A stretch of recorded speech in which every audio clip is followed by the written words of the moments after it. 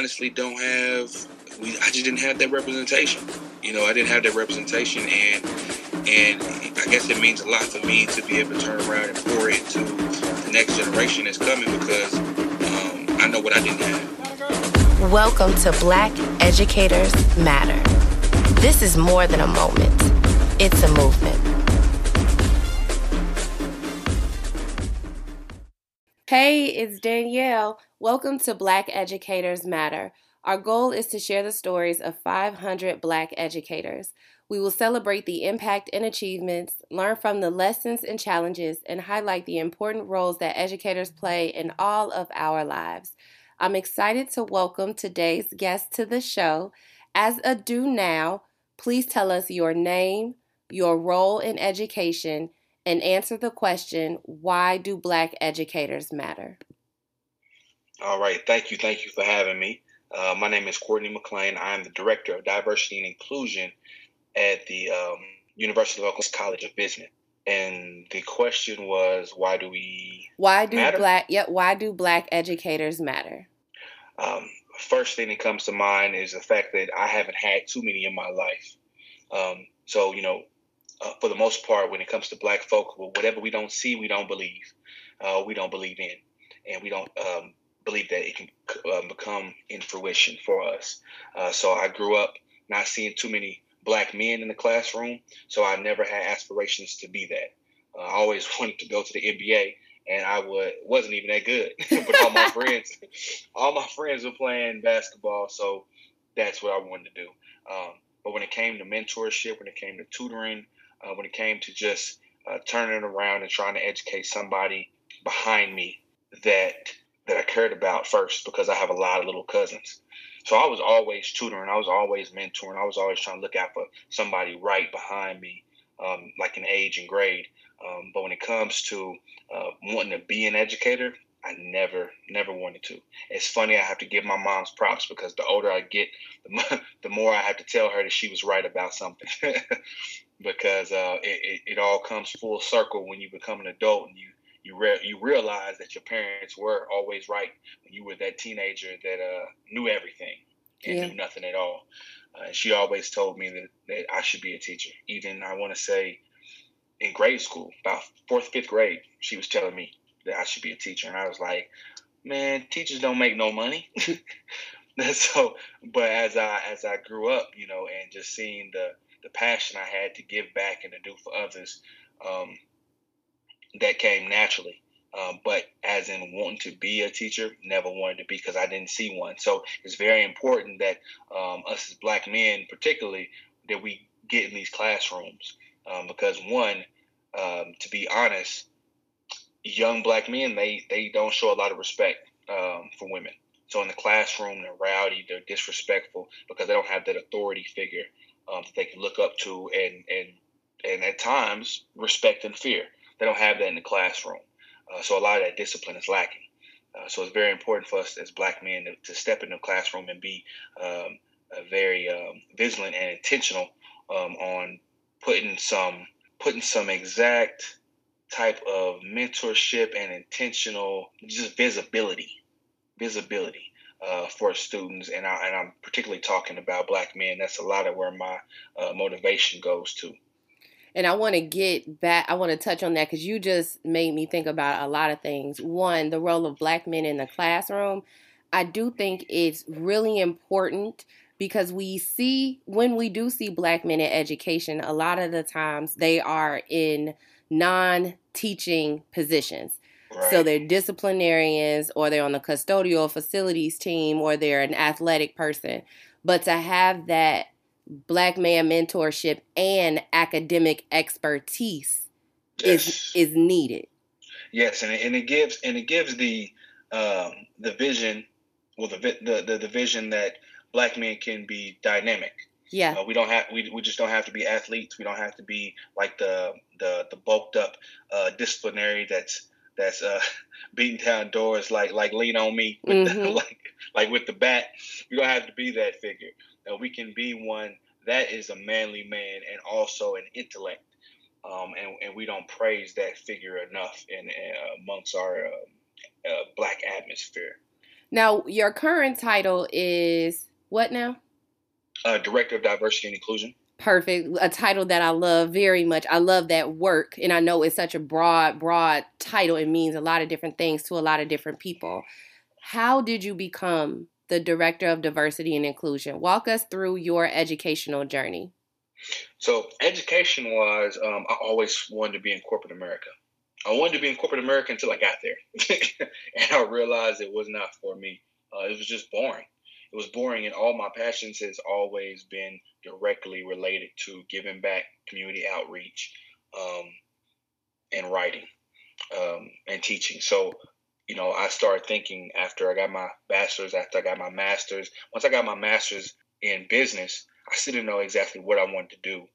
So I went to work in different fields. I started out at a credit union. I went from I actually started in undergrad as a teller, then a loan officer, then a mortgage expert, and also credit expert. But it's funny because even in those circles, I was teaching, but I was focusing on financial literacy, but I was still teaching. After that, I got tired of that and wanted to make more money, so I jumped into leadership in the oil field. And I was just always tired of being away. The money was crazy. The money was crazy, but that industry is so up and down anyway. I actually got fired on my day off. In real life. Yes, real life. So I was a shift leader, and me and about 40 of my guys got laid off on our rotation out because the company at that time, they wanted to save money because they were paying for our commute, they was paying for our little stipends, and they were paying for our stay there in a local hotel. Man, I went to the Bahamas with my wife and came back, and you know how you turn your phone off, right? And then when you out the country, out on the boat and everything, yeah. So we in the Bahamas. I come back, I turn my phone on, and I just get rushed with a whole bunch of emails, a whole bunch of text messages. I'm like, this got to be fake. So I go and check my email and get that layoff paperwork. And I said, okay, all right, well, I'm not going back because I don't even like being away like that. So, what can I do? So I'm a Kappa Alpha Psi Fraternity Incorporated. My husband is also a Kappa. Oh, well, lucky you.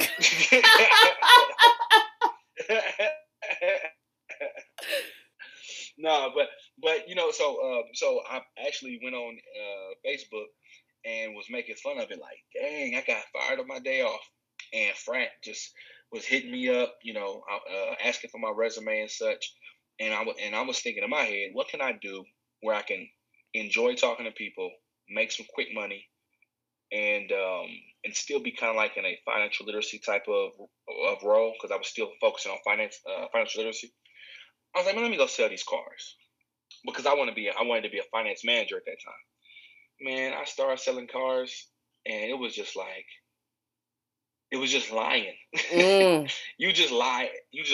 You became the sleazy car salesman for real? And I was, for 6 months, because they wanted me to sell before they put me in finance department. So they wanted me to get the sales experience first. So for 6 months, because honestly, it was fun. It was like, besides the lying part, it was fun because it was literally a department full of brothers, and it was about 5 of us that was Kappas from just all over the Oklahoma City area, and it was like going to work and kicking it every day. You're just kicking it, but the bad thing about it was I wasn't making any money because I'm so used to telling people the right way to buy a car. So instead of a customer coming onto the lot and I hit them over the head with something overpriced, I'm telling them to go back to the credit union and get approved first. I'm telling them, I'm giving them credit advice. I'm giving them all the things I learned from being in the credit union service. I'm telling them the right way to do it. And when you do that as a car salesman, you're not gonna make no real money. Yeah, that's you doing the wrong stuff. Right. You're supposed to be focused on making money, not educating the customers. Exactly, and I was shooting myself in the foot. Yeah. So it was 6 months of me having a good time and making no money at all. So I ended up going into, at this time, I think I was man, I think I was broke. I was looking at the Sally Mae kicking in. Like, all right, man, I'm out of my masters. I'm done with my masters now. They hit me over the head trying to get this money for the student loans back. Yep. What am I going to do? And at this time, teaching definitely was nowhere on my mind. So I got into the Army. But I was National Guard, so just the weekends and the summers. And at that same time, I applied for Boeing Aerospace as a contract negotiator. So between Boeing as a contract negotiator and in the Army, part of the engineer battalion, between those two, I did that for 7 years. And I hated both of them. I hated both of them. And my aha moment was literally one of my team leads at Boeing. This is about after 4 years of being at Boeing. One of my team leads, older gentleman, said, I've been at this job for 25 years and I hate it. I hate what I do. And it was just a punch in the chest, like to be at a job where you hate what you do and you've been there for over 2 decades. Yeah. It can't be me. Yeah. It can't be me. Not at all. So, I ended up staying at Boeing 3 more years. But at that 4th year, I started really thinking about what are my passions, what would I do for free, and how to monetize that. Yep. And at Tinker Federal Credit Union, the credit union that I was working at in the past, in my undergrad, I had they started this diversity initiative where they would go out into the neighborhoods. They would go into the Black neighborhoods and the brown neighborhoods and give these financial literacy workshops. And I was one of the leads on that. And I just fell in love with that. So I continued to do that type of work on the side for free. Mm-hmm. Even when I left the credit union, I would still link up with different nonprofits and do that type of stuff for free. So when I was at Boeing that 4th year, and I started thinking about all the different things I want to do that I would do for free anyway, which is write poetry, perform poetry. That's when I started writing my book. And then also thinking about how I can monetize my passion for wanting to do community outreach.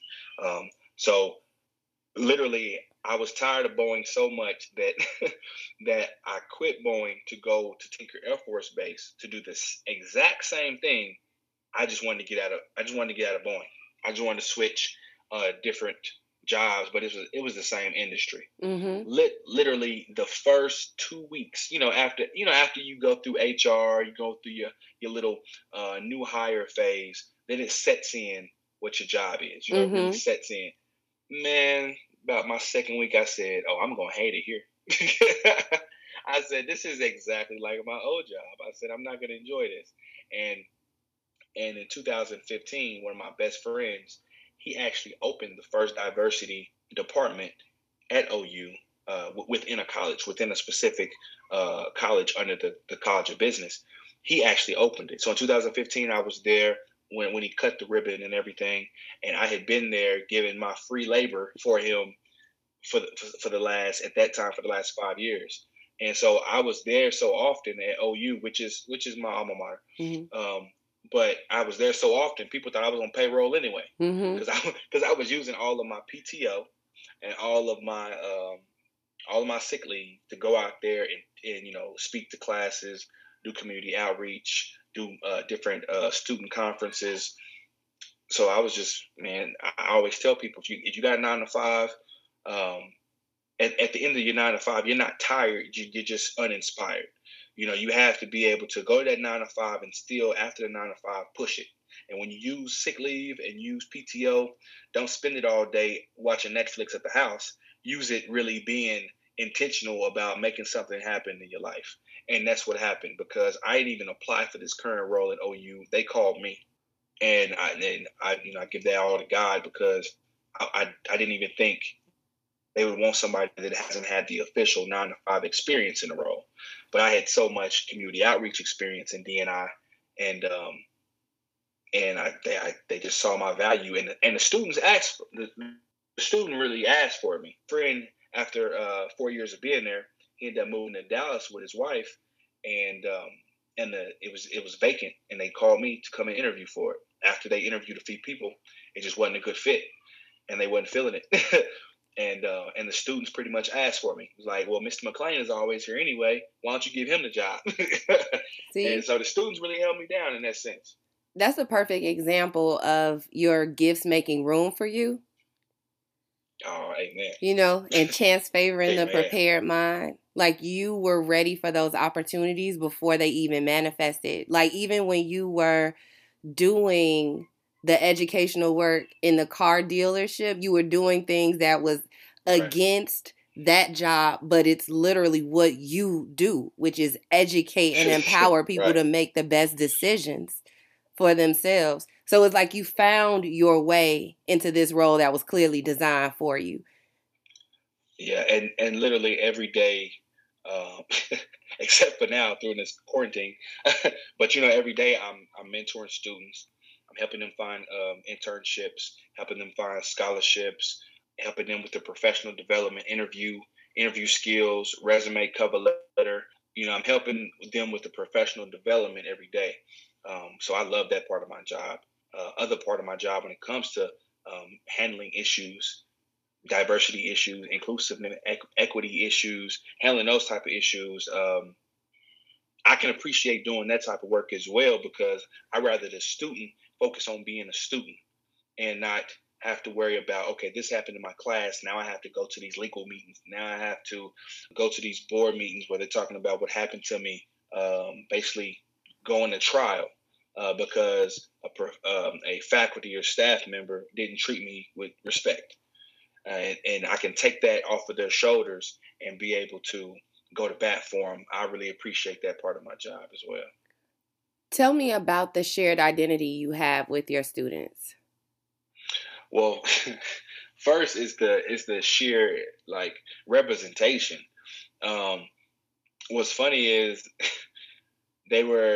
people were going to bat to put a white lady in my position, and I literally told, because we didn't have an official dean at that time, I told the interim dean, even before I was hired, I told him, look, a smart, educated, young person of color that's coming to this campus will not take you seriously with a department of diversity and inclusion with a white lady running it. It's simple.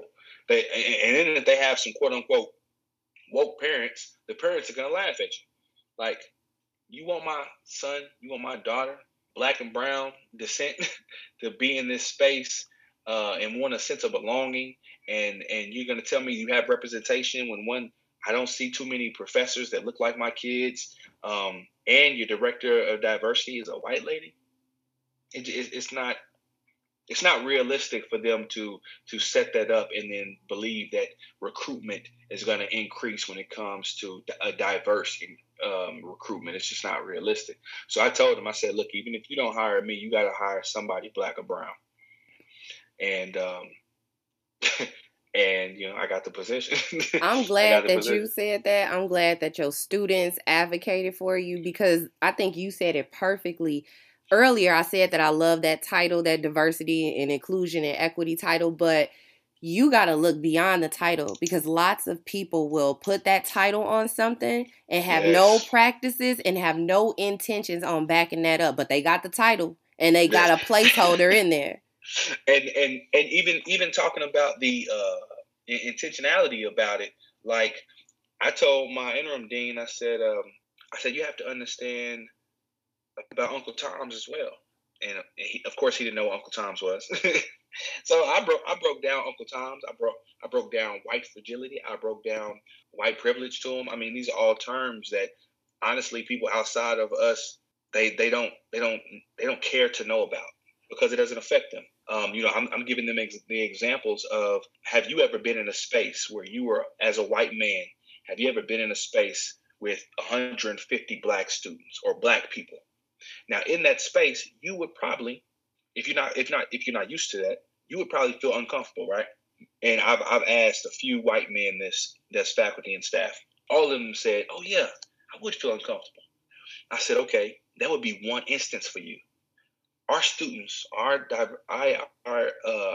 minority students, have to deal with that every single day when they go to a PWI.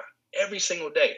So that one instance that you haven't even felt yet, and you're already saying you would be uncomfortable with, they have to come to a PWI and feel that every single day within their dorms, organizations, in their classrooms, just walking around campus. They have to feel that. So why wouldn't you think that representation would be a huge deal? Because if they're already, and I call it an ocean, if they're in an ocean of white folks on this campus, and they don't have one teacher, one professor that looks like them, and they barely have staff members that look like them, they're going to feel uncomfortable. And when you walk into a space like that, sometimes the regular Joe is going to have an inferiority complex. So if I'm a young student, the first time I'm really being away from home, I don't feel welcome. I feel like white people are talking at me and not to me. In all my classrooms, I'm in this ocean of white folks. I seem to don't have anything in common with these white folks, and then everything is culturally biased. Because you think about it, like professors, they do complain that the young black kids don't have any critical thinking skills. But think about where we come from. If our environment is underdeveloped with low funding, then the high school they come from, even if with a good GPA and a great ACT, their study habits are probably lacking. And then when you talk about critical thinking, they didn't come from a space where critical thinking may have really been pushed. So when they get to college, a critical thinking assignment is probably maybe the first time they ever even had something like that. And none of that is thought of. And then in some of these business courses, some of these professors, these white professors, they're speaking to the kids like they should have been known about these different business principles. But how? How when a lot of these kids are coming from the hood, underprivileged type of situations? Parents not in the home like that. They got to work multiple jobs. Not even absentee parents, but parents just not being able to pour into things that they don't even know. But a white student, a lot of these are affluent. I saw some numbers not too long ago that the average student that goes to the University of Oklahoma or a different PWI, most students come from a household that maybe at least six figures. At least six figures.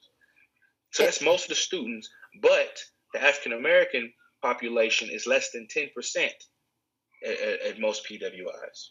And I went to a PWI. I went to the University of Illinois at Urbana-Champaign. There was 10% black people when I was there. Right.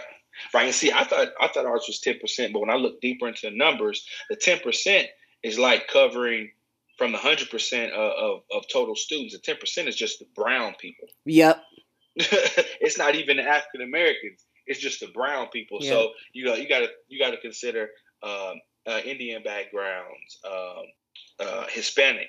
You got to consider all of that is really within the 10%. And then you have the African Americans is only like maybe 4 or 5% within that 10%.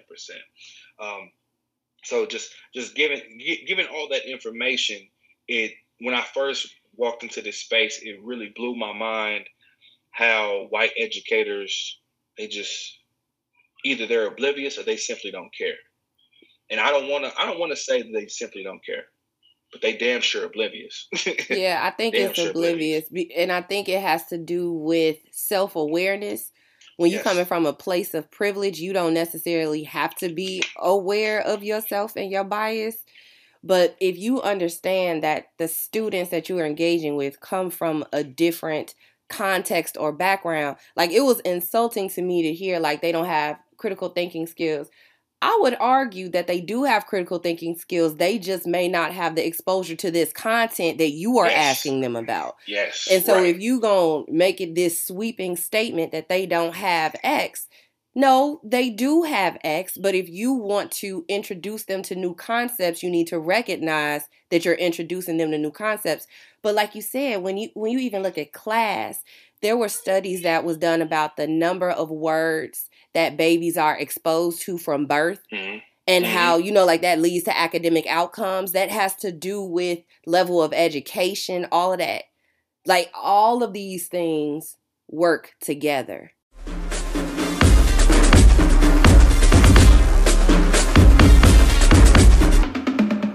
This is just one of many stories and we want to keep the conversation going.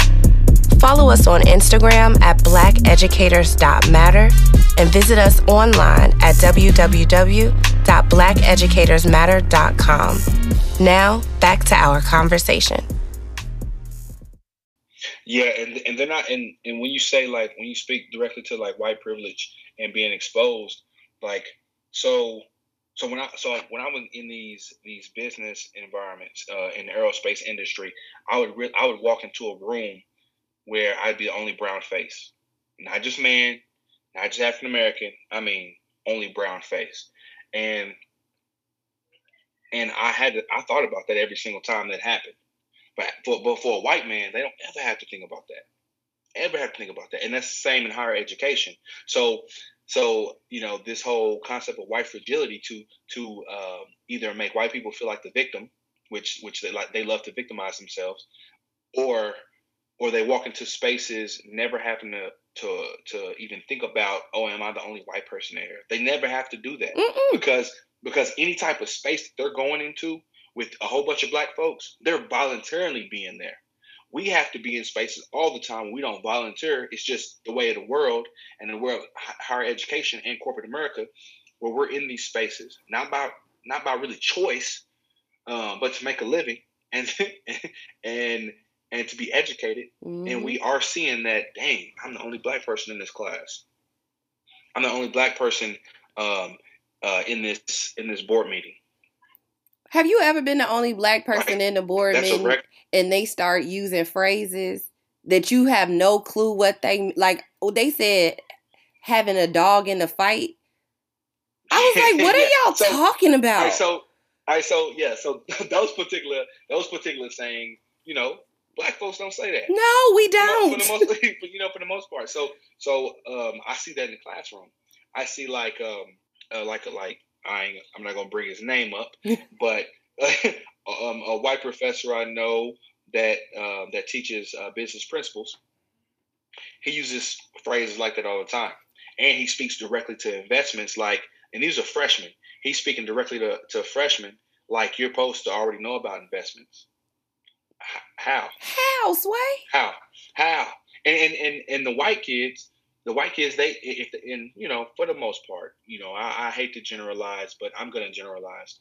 Most of these white people in these spaces come from predominantly affluent families. So little Trevor has been around and politicking and networking on golf courses since probably he was 10 years old. Yep. This that dinner table talk that they talk about. Exactly. He's used to those discussions. Now, you want to talk about critical thinking. Little LeBron understood.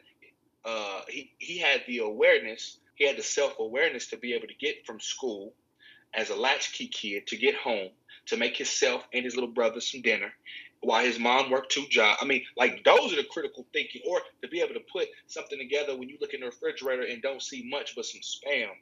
And you able to put that together. That's critical thinking as well. Yep. But giving consideration to environment, things going on with oneself, that's what makes up your capacity. So if I'm used to dealing with a terrible situation, low income, single mother, and I'm fending for me and my siblings, critical thinker at that. You put me in a white space, I don't have no reference point of that. None. I don't have any reference points to none at all. So you can't and that's one thing that my students tell me at OU. It's too many professors that have been teaching a certain way for such a long time, and they won't change it. Mm-hmm. So it makes it hard for minorities to really grasp the concepts when they don't have no point of reference. Tell us about the Black Male Initiative, because this is why things like this matter. So the Black Male Initiative started in the Office of Diversity and Inclusion at the University of Central Oklahoma by Dr. Stevie Johnson. And what's so dope about it is he was part of the Office of Diversity and Inclusion, and he just wanted to, with his own initiative, he just wanted to create something big for Black males.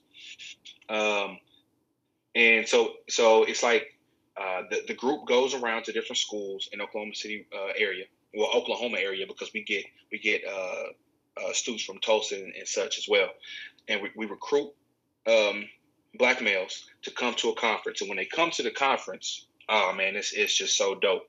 So you have a full room of like so many different schools from Oklahoma, and it's like maybe 300 young men all suited up, looking fly, and for you to see that, I love you too, baby. Your daughters was not gonna let you stay away. They wouldn't. They wouldn't. So sweet. The little one probably about to come in here now. That's so sweet. I got 2 girls, 4 and 3. Oh. And they some divas. Divas. But like, just imagine 300 young men between 15 and 18, and just fresh. Everybody with their own style, but everybody's, supposed to be shirt and tie. So everybody just super fresh, right? And we cover things from, it's different sessions, it's different breakout sessions within the conference. And we'll have a keynote. One keynote that we had, Dr. Chris Emden. Do you know him? Hip Hop Education. Mm-mm. He teaches out of, I want to say, New Jersey, but he's famous for writing for white folks who teach in the hood, and the rest of y'all too. The reality pedagogy and urban education, and he does a lot. He's done a lot of TED Talks. He's just super dope, and I actually took some of the way that he does some of his lectures, which he has like a rap background. But education-wise, he's like, man, he's like, as a doctorate in education and masters in chemistry and biochemistry and stuff. Just a real dope black man. But some of the way he does his lectures is because he has a hip hop background, he'll spit some of his self-written stuff. And what I'll do is, and then he breaks it down to how it matches up with the lesson that he wants to present. So after I saw him do that, like in 2016 for the Black Male Initiative Conference one year, I started doing that with my poetry. And it just works dope because I walk into a class and I just start spitting and I do my whole performance. And then I start breaking down the quotes in my poem with like African-American social identity. And just the way that the parallels between those quotes, making it something that was just enjoyable for the ear and making it something that you can actually learn from. And, cognitively, that's how we learn rap songs within a couple of times of just hearing it, because it's to a beat or it's to some type of rhythm. So I kind of use that same method when it comes to the poetry in my classrooms. So a lot of times I'll come into a classroom and I'll just start spitting. And then afterwards, I'll break down little quotes and then match it up with social identity theory and how we see ourselves and how social engineering affects our own self-perception and just different things like that. That's where my passion is when it comes to maybe in the future being published within the annals of higher education. It'll probably be something along the lines of my poetry, then research into the African-American social identity theory and psychosis and my hypothesis of why we feel the way we do about ourselves. You show demonstrating the dynamicness of the black man, ain't you? Because we have gone from businessman, banker, the oil industry, working DEI, still being a poet, and we have not yet got on Brothers for Progress. So tell us, Brothers for Progress. To toot my own horn a little bit, I think I've always kind of tried to be a Renaissance man. I don't know where it comes from. I honestly didn't see too many men like that growing up. I was raised around either pastors, pimps, or hustlers. And that's really all I can really remember growing up around. And, I always tell young black men that the men that you're around, you don't have to be just like them. Because honestly, how some of these men move, I can understand if some of these young bucks be like, man, y'all some suckers. I can see how a lot of, when I go to so I'm the official poet for the Oklahoma City Police Department Community Outreach Program. And we go to different juvenile centers and mentor. And we do this whole Man Up initiative where we spend the weekend with them, and we just go through these different just different manhood and development type of little sessions, and even within that, I see how young boys can look at certain men and be like, he's not too authentic. And young people pick up, young people pick up on that so fast when Real you're not fast. authentic. Real fast. You know, if you just there for the photo op, they can spot it out. They can spot it out. So even some whack men that I've done community outreach stuff with in the past, I'm still, even though I basically used that man for that opportunity, I got with those young people, and I still have relationships with those young people. It was just the vehicle that took me to that young person happened to be a sucker dude who was just about the photo op. And it does suck though, because especially when we talking about doing DEI work, there are some people who are not for the movement, and that sucks. Oh no, they just suckers. They see it as different ways to get that come up, or to get some money from whatever, or they just like being the face of it. They're really not into it. They just want to be the face of something. And I've seen, even within the little community of Oklahoma City that's really doing this type of work, I've seen too many people like that. Too many. And then the ones that are doing great stuff, shout out to my homeboy, DeMarco Robinson. He's been doing a Youth Boys Life Camp for the past 5 years. I've been with him as a partner for the past 2 years. And we do a summer program, 3-day summer program in the summer, between Midwest City and Dale City within Oklahoma City. And it's dope. One thing that with the Youth Boys Life Camp that I just love about it, I've been around a lot of boys camps and conferences, and some of it looks, nothing about it a lot of times looks personal. One thing DeMarco has been able to do is he personalizes everything, like from little jerseys to name tags where the boys are going to sit. That's cool. Yeah, so thoughtful. Work. Yeah, exactly. He's a graphic designer, so he just matter of fact, that's how he learned to be a graphic designer, because when he first did it, the first year he did it, he spent so much money with different graphic designers trying to make his dream come into fruition. And he was like, man, let me learn how to do this myself. And now he's a graphic designer who makes over 6 figures at home, of graphic design. But it really started from him wanting to do this in the community and giving other people too much of his money, trying to make it happen. But anyway, so the kids, they're able to see, and this is 7 to 13-year-old boys. It's a 3-day evening camp. And the first day, they're all dressed up, shirt and tie, and we teach them about manners, how to shake hands, just some manhood stuff. And we also teach them CPR. We teach them financial literacy. We teach them a few different things. And that's the first day. So the second day is all athletics, and we teach them nutrition. We do a lot of different drills. It's all outside. We find the biggest playground we can with grass, and we play games with them, run drills with them, and they love it. And we teach them nutrition stuff, how to eat healthy, talk about fruits, vegetables, drinking plenty of water and hydration. And then the third day we celebrate them. So we'll give different awards out. And we have a banquet situation where their parents come in and sit, and we give them awards.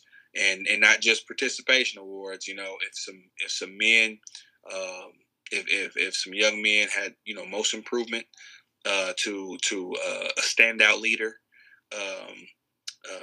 show selfless skills. I mean, it's a few different categories that we cover, but then we also give everybody something they can take home with them as a representation of the camp with their name on it. So just the thoughtfulness that DeMarco poured into the vision, which is funny because when we met, it was on some graphic design stuff in my poetry. And then we started talking, and I told him about my vision for a boys camp. And he was like, I already do that. And I said, what? and most black people on some real, we rather be the face of it. So we'll go and recreate something that's already going instead of just joining with that person and trying to make it huge with that port. Collaborative partnerships. Yes. So I said, what? When we met that time, I said, and this was We met 3 years ago, and I was like, you know what? I just want to be a part of it, man. However I can be a part of it. So I originally just jumped on being the financial literacy portion of it, and then I stepped in, and he really dug how I just jumped in there as a leader and really helped him. And he was like, "Man, you want to be my partner?" And ever since then, we've been partners on it. But I really love that summer camp because I have boys around the city that let me know when they see me around, I'm ready for the summer camp. So we're trying to develop it where we do it more than just the summer. Mm-hmm. Maybe we'll do something with them quarterly or something like that. But even with that, what I'm going to do this year is the most improved, and some of the others that just really show leadership. I'm gonna take them, and I'm gonna bring them up to OU where they can go into the locker room, the football locker room, and the stadium and stuff. I'm gonna reward them. So that's what I plan to do this year. I'm trying to take advantage of this OU ability I have now. Yeah, because exposure, again, Oh, yeah. exposure. As soon as you get comfortable, you see college campuses at a young age, it's not overwhelming anymore. Right. I've been to a university. I've been to this. I've been to that. You've mentioned so many different people that you've partnered with along this journey as your gifts have continued to like open doors for you. Your story is incredible. I really enjoyed hearing it. Appreciate it. Is there or are there any Black teachers that you would like to thank specifically for pouring into you? That's hard because I really haven't had too many Black teachers. Yeah. Big shout outs to Pastor and Dr. Coleman. He has his church is Fifth Street Baptist Church on the east side of Oklahoma City, but he also teaches African American studies, a few different subjects at OU. Miss Crystal Carter Perkins. She did a lot of work at Langston University. Now she's been at OU University. She's a huge asset for me in my life, man. Just a blessing in my life because she also has her own publishing company, Crystal Publishing and Self-Publishing, and she helped me get my book out.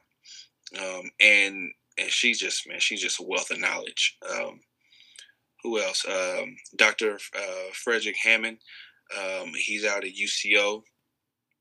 He's a Kappa as well, and he poured into me ever since we met through the BMI program. And he's just been a blessing when it comes to resources, networking, just still working on my own manhood as a 35-year-old man. You still should try to continue to evolve. And I've seen everything that he's accomplished with his multiple master's degrees and his doctorate degree. And he's something I want to aspire to be. And then shout out to Dr. Chris Emdom. He's kind of like a virtual mentor to me. I watch what he do, and we have conversations through Instagram. But it's only been a few. I mean, I honestly I just didn't have that representation. I didn't have that representation, and I guess it means a lot for me to be able to turn around and pour into the next generation that's coming because I know what I didn't have. And that's why I developed Brothers for Progress, my nonprofit, is because me and my best friend, Dr. Kenneth Chapman, we've been best friends since second grade. And both of us with our crazy student loan debt as adults now, we're like, man, all these different resources that I never knew was there that could have helped with all this damn debt. We wouldn't even be in this debt if we knew at least half of these resources that our white peers knew of. And these are white peers that's already affluent, but they already knew how to get free stuff. Yep. Their people have money. They could pay for their education, but because of their resources, their network, and other parents and such, they didn't have to. They didn't have to. So even being able to work the military system, it's affluent white folks that go into the military for the free stuff, and we have to have that strategic mindset to go into these same spaces and be intentional on getting our money and getting things for free, and what are the resources that they're not telling us, and how can we be mindful enough to go get those and go research all the things that people are just showing up to PWI campuses and getting handed. It's like, how do we step into the opportunity and receive the privilege that comes with that opportunity, because usually we don't have any privilege. Yep. So it's like, no, here you are in an empowered state. You have access to privilege. Go get it. But a lot of times we don't know we got access. Yeah, and it means, and it really means, it doesn't mean a lot. That's one thing that I learned now is it doesn't mean a lot that you can get accepted to a PWI. When you get there, you go into crazy debt. Yes, or you don't graduate. Before you even graduate, I remember I was a fifth year at OU. I was a fifth year. I was about to finish up. I had basically 4.5 years. And before I even walked the stage, Sally Mae called me talking about when can I start my $500 a month payments. Yep. I literally laughed at the woman and said, I don't even have a job yet. I just laughed at the lady. And I think I was, about 20, 21, 22? Yep. And I was like, man, you can't be serious. You can't be serious. I don't even have a real job yet. And I was still a teller at Tinkerford Credit Union. And just over time, I was like, man, I want to be in a space where any type of cheat code I can give the next generation, I want to be able to give it to them because nobody was there to give it to me. So that's a huge piece of my passion and my why is to provide resources, provide the chess moves for the next people, for the next young folks right behind us that's coming. And I always tell people, I'm not that far removed, and I'm talking to people that was born in 2000, Mm-hmm. Born in 2003, and I'm like, oh my God, you're in college. You were born when I was graduating high school. But I tell them, I'm not too far removed. I understand what it means to be in college and be broke and already accruing all this debt. And, you have all this stuff going on. You have finals, midterms, papers, women problems, men problems. I know you're going through it. Family problems. I know you're going through it all. And sometimes I think we, as adults, we underestimate what young college kids are going through, but they got a lot on their shoulders. So I'm just blessed to be in a space where now I can help with those resources, and I can be the reason why a young 22-year-old from Houston, from a bad background, can graduate college making $85,000 off bat. I'm that person now. Yeah. And and that feels real good to be able to pour in something like that on a regular and really see where your work is going to. Because when I was in corporate America, I was negotiating $1 million, dang near $1 billion deals, and it didn't mean anything to me. It was just like another day. But to see the evolution of a new student and become a young professional that's about to go out here and tear the world up and make great money while they doing it, man, that's huge for me. That's legacy. That's legacy work. Yeah. So that's huge for me. Thank you for coming on the show. I'm going to do something a little bit differently. I'm going to ask you, and I didn't tell you I was going to do this, but you've mentioned your poetry quite a few times. I think it would only be fair if you told listeners like where they can follow you on social media, where they can connect with you to find out more about your organization and your book, and then also give us a little piece. So I'm going to say my close, and then I'm going to turn it over to you. So thank you again for coming on the show. Really loved hearing about your story and excited to see what you continue to do for Black males everywhere and all your students. Everything that you do, it was, and it always will be worth it. So thank you. And now I'm turning it over to you to hit us with info where we can follow you, where we can connect with you, and give us one of your pieces. Right on. All right, my name is Courtney McClain. You can find me on LinkedIn and Facebook. It's Courtney McClain, CORDNEY, no U or T, McClain, MCCLAIN. Or you can find me on Instagram at Mac_MAC_ since 1985. You can also have a website. That's www.macwoodsinc. Inc is INK. poeticcity.com, and you can reach out and connect and see a lot of my videos on there. I'm a part of a group called Poetic City. It's like 4 rappers, 20 poets, mostly queens doing their thing, and we also do poetic dramas and plays where the whole thing is poetry. And we've been doing that a little bit, and we're trying to make some rounds and reach the different cities, but we're pushing. One piece I'll share with you is it's called Keep Dreaming. It is a play on being woke and conscious of your surroundings. There's no medicine for a cure with no need. This is how ignorance becomes an evolving disease. Sheep, keep dreaming. Clinging to the wool, clear view coming soon. Can't wake from your truth. Sheep, keep dreaming. We power napping. We power napping within flames just to see if we can still feel. Jacking sons that get zipped up in deep red pain never heard. Walking lifeless black bodies, just some thriller zombies. Result. I found darkness door on too many chances. Watched my uncles cook up crack and thought it was the answer. Came with the darkest cloud, yeah, I'm a skilled rain dancer. Deemed a bad seed from the womb, they call me ovarian cancer. Processed like a felon for the 100th time. I never looked for trouble, I was followed by. Pulled out the car, searched and beaten within 3/5 of my life. Then they planted 100 pounds of misery and told me to bite the curve. See, American X had always been our history. Sheep, keep dreaming. My little cousin failed all year and still passed. Oklahoma, this is how our children get left behind, institutionalized with glorified diplomas.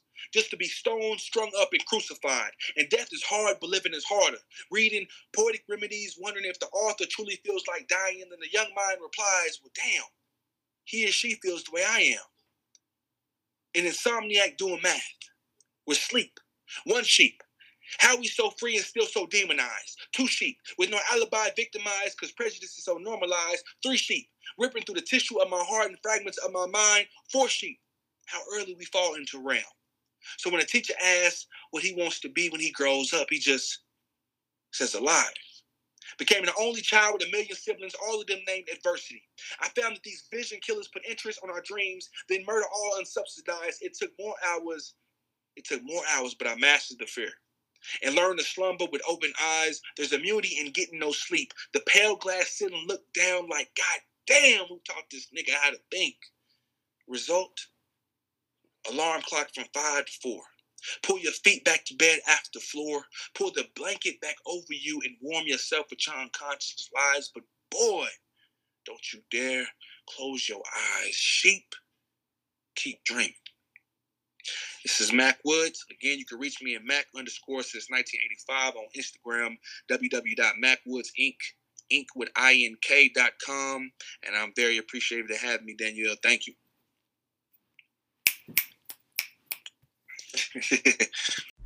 Thank you for listening to today's episode of Black Educators Matter. Remember, make excellence equitable and thank a Black teacher today.